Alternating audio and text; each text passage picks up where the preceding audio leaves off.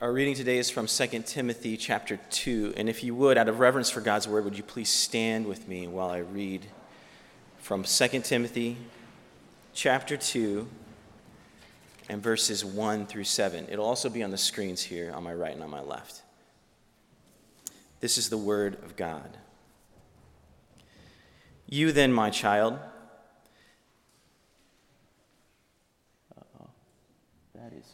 That's 1 Timothy. So it's actually 2 Timothy. I'll read the right stuff. It's actually not what's on the screen. All right. I just wanted to make sure I was reading the right thing. That would have been super awkward. All right. 2 Timothy chapter 2 and then verse 1. You then, my child, be strengthened by the grace that is in Christ Jesus, and what you have heard from me in the presence of many witnesses, entrust to faithful men who will be able to teach others also. Share in suffering as a good soldier of Christ Jesus. No soldier gets entangled in civilian pursuits, since his aim is to please the one who enlisted him. An athlete is not crowned unless he competes according to the rules. It is the hard-working farmer who ought to have the first share of the crops. Think over what I say, for the Lord will give you understanding in everything. This is the word of the Lord. Please have a seat.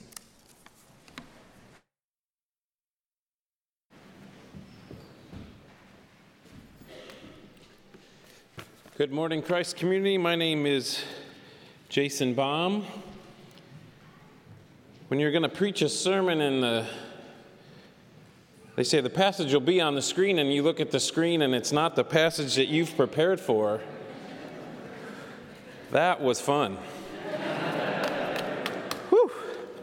2 Timothy 2, 1 through 7. For those of you who know me, you might know that one of my favorite authors is G.K. Chesterton.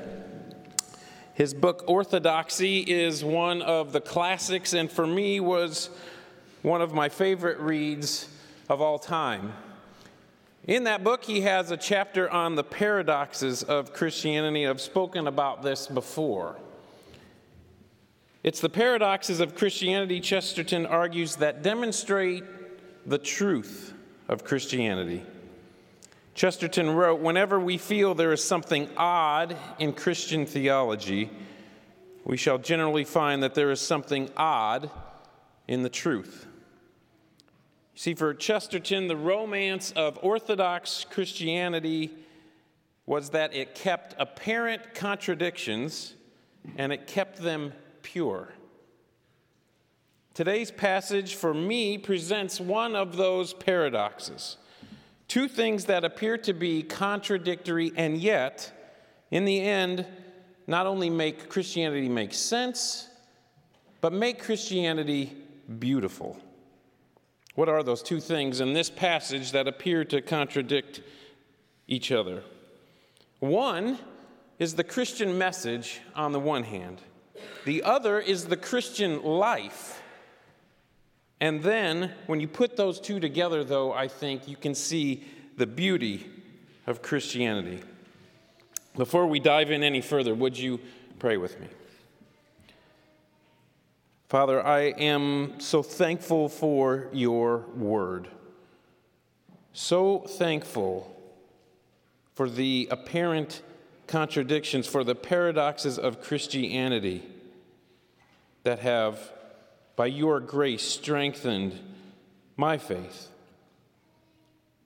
By your grace that make things beautiful, that make things balm for souls that are filled with doubt or anxiety or difficulty. And Lord, it is your word and it is your grace to us that you allow us through your word to experience your beauty. And I would pray this morning that you would give us ears to hear what you are saying, eyes to read what you have written, that the beauty of your word would ignite in our hearts. I pray these things in the name of our Savior, Jesus Christ. Amen. Well, our passage begins in the first two verses with Paul calling Timothy to be strengthened and then instructing him to pass on the message that Paul has given to Timothy to others. The first two verses, "You then, my child, be strengthened by the grace that is in Jesus Christ. And what you have heard from me in the presence of many witnesses, entrust to faithful men who will be able to teach others." To put this call into proper context, we need to go back just a few verses. 2 weeks ago, we looked at the end of chapter 1, and in verse 15 of chapter 1, Paul tells Timothy about those who in Asia had left the faith. Certainly that had to be discouraging for Paul, and it almost certainly was discouraging to Timothy, Paul's disciple. And given his relatively young age, not only was it discouraging to Timothy, but it was likely the cause of some doubt perhaps creeping in. If others have left this faith, why are they leaving? And should I leave? Is this really true, what Paul has instructed me? And so Paul begins chapter 2, "You then, my child, be strengthened by the grace that is in Jesus Christ." This sentence, 2 Timothy 2:1, is really at the heart of the gospel. Because at the heart of the gospel is the grace of Jesus Christ. It is that grace which strengthens believers. It is that grace which transforms believers. It is that grace which redeems believers. It is that grace that heals believers. This is the gospel. This is the Christian message, that weak men and women are strengthened by the grace of Jesus Christ. That is the Christian message. Notice, this is no summons by Paul to Timothy for Timothy to be strong in himself. The tense of the verb matters in this sentence. It's passive. Timothy is to be strengthened. Timothy is not the provider of the strength. Timothy is not the source of the strength. Timothy is the recipient of the strength. Many times when we are having difficulty, or when people we are near are having difficulty, we encourage them to be strong.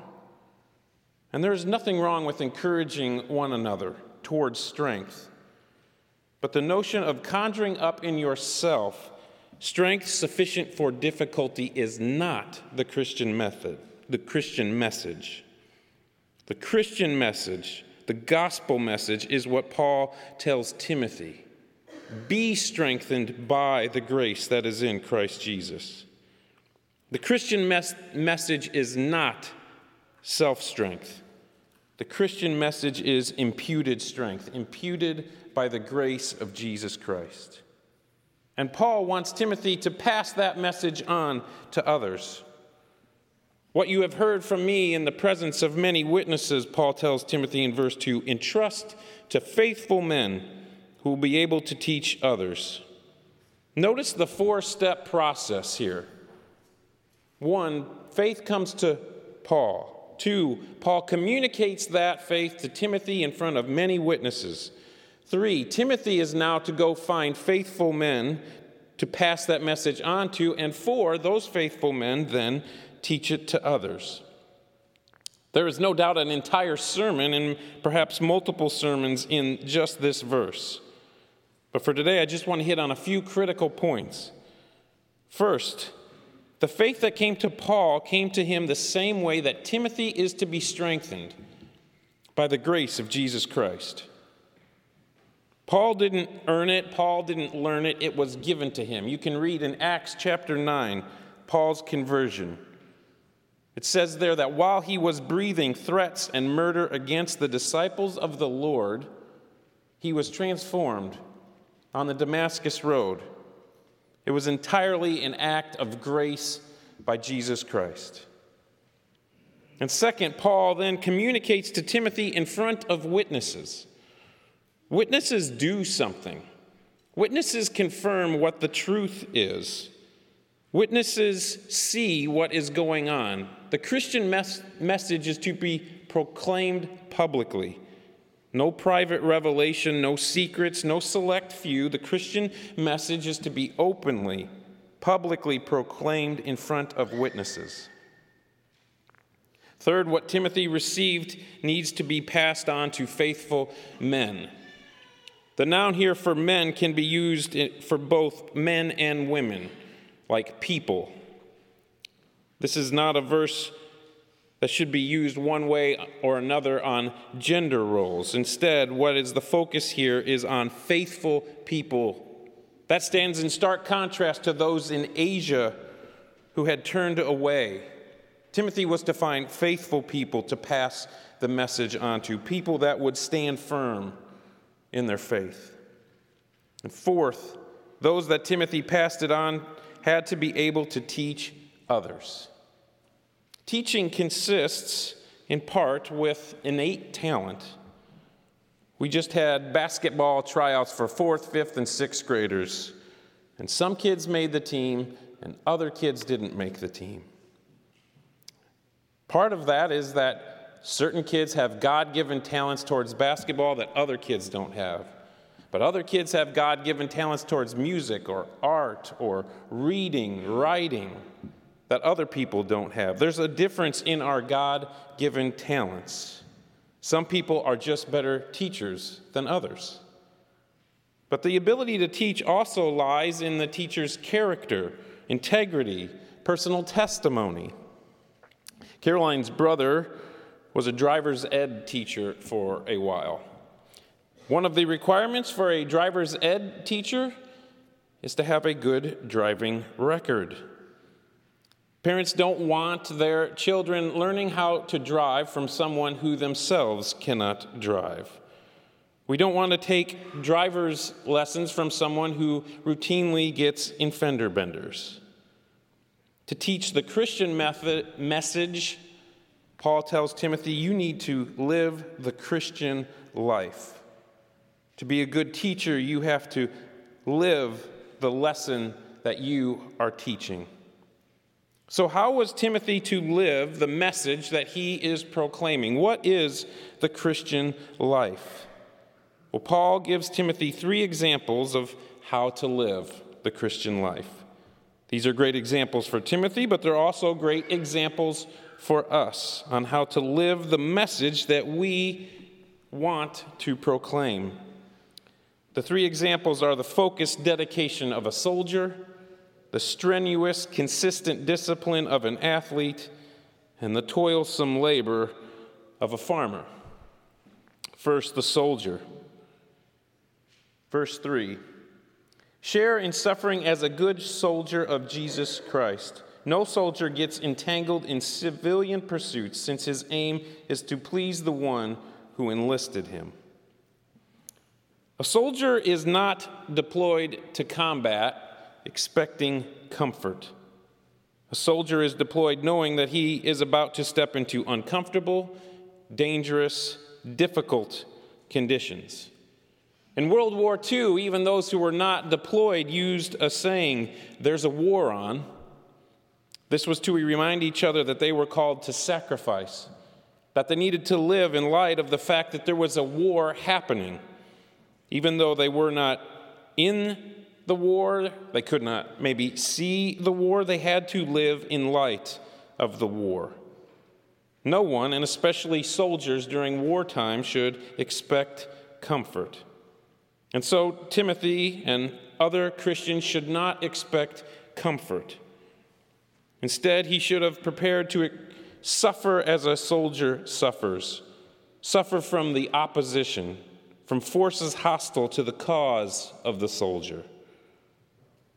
And when you face opposition, when there's someone shooting at you, that probably gets your attention. And so a soldier is focused on what he is doing. He's not entangled in other pursuits. There's a saying that distracted soldiers are dead soldiers. So instead of distraction, soldiers are focused and dedicated to the mission that they are on. And it is that focused dedication that Paul calls Timothy to. It is that focused dedication that we Christians are called to faithfully stay on mission, to not expect comfort, but expect that faith will lead, instead of to comfort, discomfort. So the first example is the soldier. The second is the athlete. Paul encourages Timothy to the strenuous, consistent discipline of an athlete. Athletes in those days weren't basketball, but largely track and field events. Marathon runners fit the mold of an athlete. Well, in 1979, the winner of the women's Boston Marathon was Rosie Ruiz, and you might know of Rosie Ruiz. Instead of running the 26.2 miles, she hopped on a subway and got off and jumped on the course a mile from the finish line and crossed, amazingly enough, in first place. But an athlete is not crowned unless she competes by the rules of the race. And so 8 days after the race, Rosie Ruiz was stripped of her crown. She didn't win. One of the evidences that she hadn't run the race was she was remarkably unsweaty when she crossed the finish line. Unfortunately, we have all kinds of examples in our modern sports culture of cheating athletes. Lance Armstrong, Barry Bonds. And while their shortcuts may have initially looked appealing, they are not. Instead of shortcuts, an athlete needs to stay with his or her training. Even when it hurts, even when she's exhausted, even when she'd rather sleep in than train, even when she'd rather have that cheeseburger, an athlete has consistent discipline. Disciplined in their diet, disciplined in their activities, disciplined in their training. It requires long-term consistency, not the shortcuts of PEDs. The rules for athletic competition require long-term consistency. And so, too, Paul tells Timothy, does the Christian life require long-term, consistent training. So Timothy is to be like the soldier, like the athlete, and finally, like the laborious farmer. I grew up on a farm. I know that hard work is what a farmer signs up for. Early morning hours, smelly jobs, dirty work, toilsome jobs, getting on the school bus smelling like hogs. That's what a farmer and a farmer's kid signs up for. I don't really recall signing up. I was just told to get up at 4 and get outside. Plowing a field, though, is not exciting work, but it is important for the farmer to do that, to get rid of the weeds. The Proverbs discuss a lot about what is required of a farmer. Proverbs 10:5. He who gathers in summer is a prudent son, but he who sleeps in harvest is a son who brings shame. Proverbs 20, verse 4, the sluggard does not plow in the autumn. He will seek at harvest and have nothing. Proverbs 24:30, I passed by the field of a sluggard, by the vineyard of a man lacking sense, and behold, it was overgrown with thorns. The ground was covered with nettles, and its stone wall was broken down. You can't be a farmer and be a sluggard. You must work hard. And if you work hard, you get to enjoy, Paul tells Timothy, the first crops. Now for us, we know what the crops of a farmer are: corn, beans, beef, pork, chicken, milk. But what are the crops that a hard-working Christian gets to reap? In his commentary on 2 Timothy, John Stott lists 2 of the crops. First, personal holiness. A Christian who neglects to cultivate his or her heart should not expect to increase in personal holiness. But the Christian who tends to the field of his or her heart should expect that crop to grow. But it's a toilsome labor. The second crop is other believers. A Christian who really lives the message of being strengthened by the grace of Jesus Christ and who proclaims that message will enjoy seeing others come to Christ. Now, after Paul gives these three examples to Timothy, the farmer, the athlete, the soldier, on how he is to live, in verse 7, he tells him, "Think over what I say, for the Lord will give you understanding in everything." Paul tells Timothy to think about this. And it's here in the thinking about this passage, about the pondering of God's word in our hearts, that great changes can come about. It's in this thinking about God's word that the beauty of God's word is revealed. One of my favorite verses in the Bible is Romans 12:2. "Do not be conformed to this world, but be transformed by the renewal of your mind, that by testing you may discern what is the will of God, what is good and acceptable and perfect." Be transformed by the renewal of your minds. Think, be still, ponder God's word. So let's think about this passage. Think about what Paul has just instructed Timothy. Paul begins by calling Timothy to be strengthened by the grace that is in Jesus Christ. He calls Timothy to receive strength, not be strength. But then he goes on to three examples: the soldier, the athlete, and the farmer. In each of these examples, the soldier, the athlete, and the farmer is doing something. How do we square this? How do we square the Christian message that we are not strong in ourselves, but strengthened only by the grace of Jesus Christ, with the Christian life where we are called to focused dedication of a soldier, strenuous discipline of an athlete, and toilsome labor of a farmer? Aren't I right now talking, isn't God and His Word talking out of both sides of our mouth? Saved by grace and grace alone. Work at it. How do we square that? Grace and grace alone, and get to work. The answer, and I do believe the beauty, lies in this. The grace of Jesus Christ controls our strength, but we are required to contribute to it. The grace of Jesus Christ controls, but we are to contribute. Soldiers don't control the war. Generals do that. But without the soldiers on the ground contributing towards the war, it cannot be won. Athletes don't control their talent. That's God-given. But without the contributions of training, the race will not be won. Farmers do not control seeds and rain and sunshine. But without the contribution of picking at the weeds, the crops will never grow. And in this same way, you don't control your life. But without your contribution, it will be lost. Each week, we ask you to fill out a Connect card, and one of the routine prayers on those Connect cards is for anxiety. I have anxiety. And my anxiety is born out of my lack of control.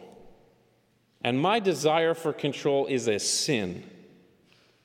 And this passage, in fact, this entire book, is a giant message that I don't have control.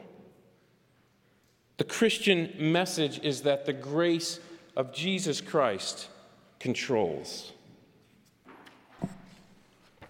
But while I don't have control over my life, I do have contributions I am required to make. focused dedication, strenuous, consistent discipline, toilsome labor.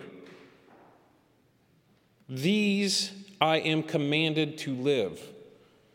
This life demands strength to accomplish it.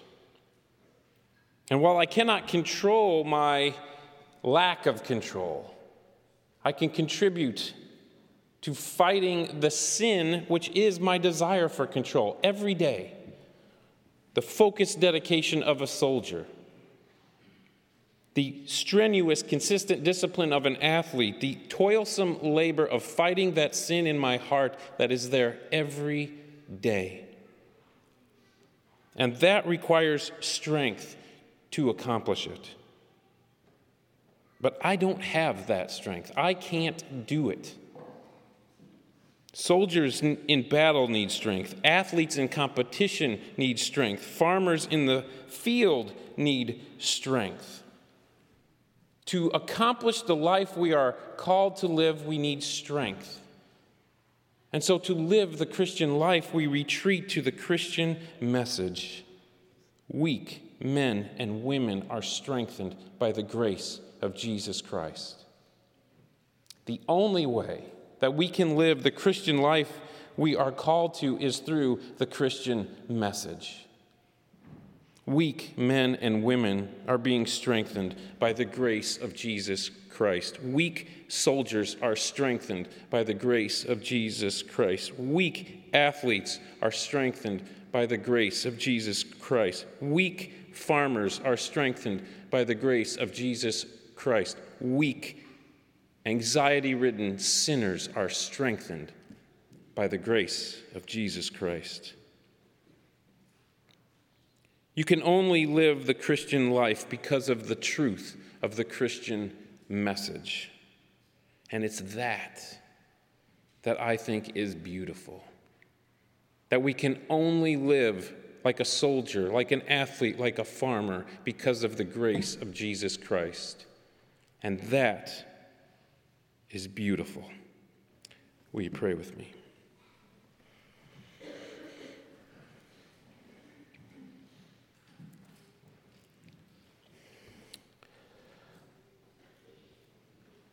Father, I thank you for the truth of the Christian message.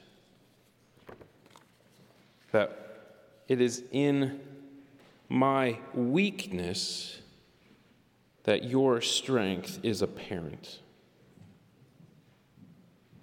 Thank you that we are strengthened by your grace. And Father, I pray that you would continue to strengthen us.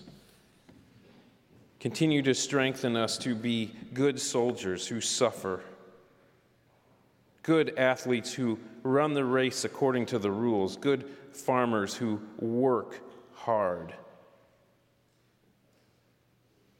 Father, that work, that training, that suffering is not something we can do on our own, so I pray that you would help us to retreat to the Christian message so that we may live the Christian life. You are in control, not us. We want control, but we will never have it. But Lord, by your grace, would you allow us the strength to contribute, to provide our portion of what you have called us to live the Christian life, knowing full well that it is only by your grace and only by the work that you accomplished on the cross will we be able to do so. It's in Jesus' name we pray. Amen.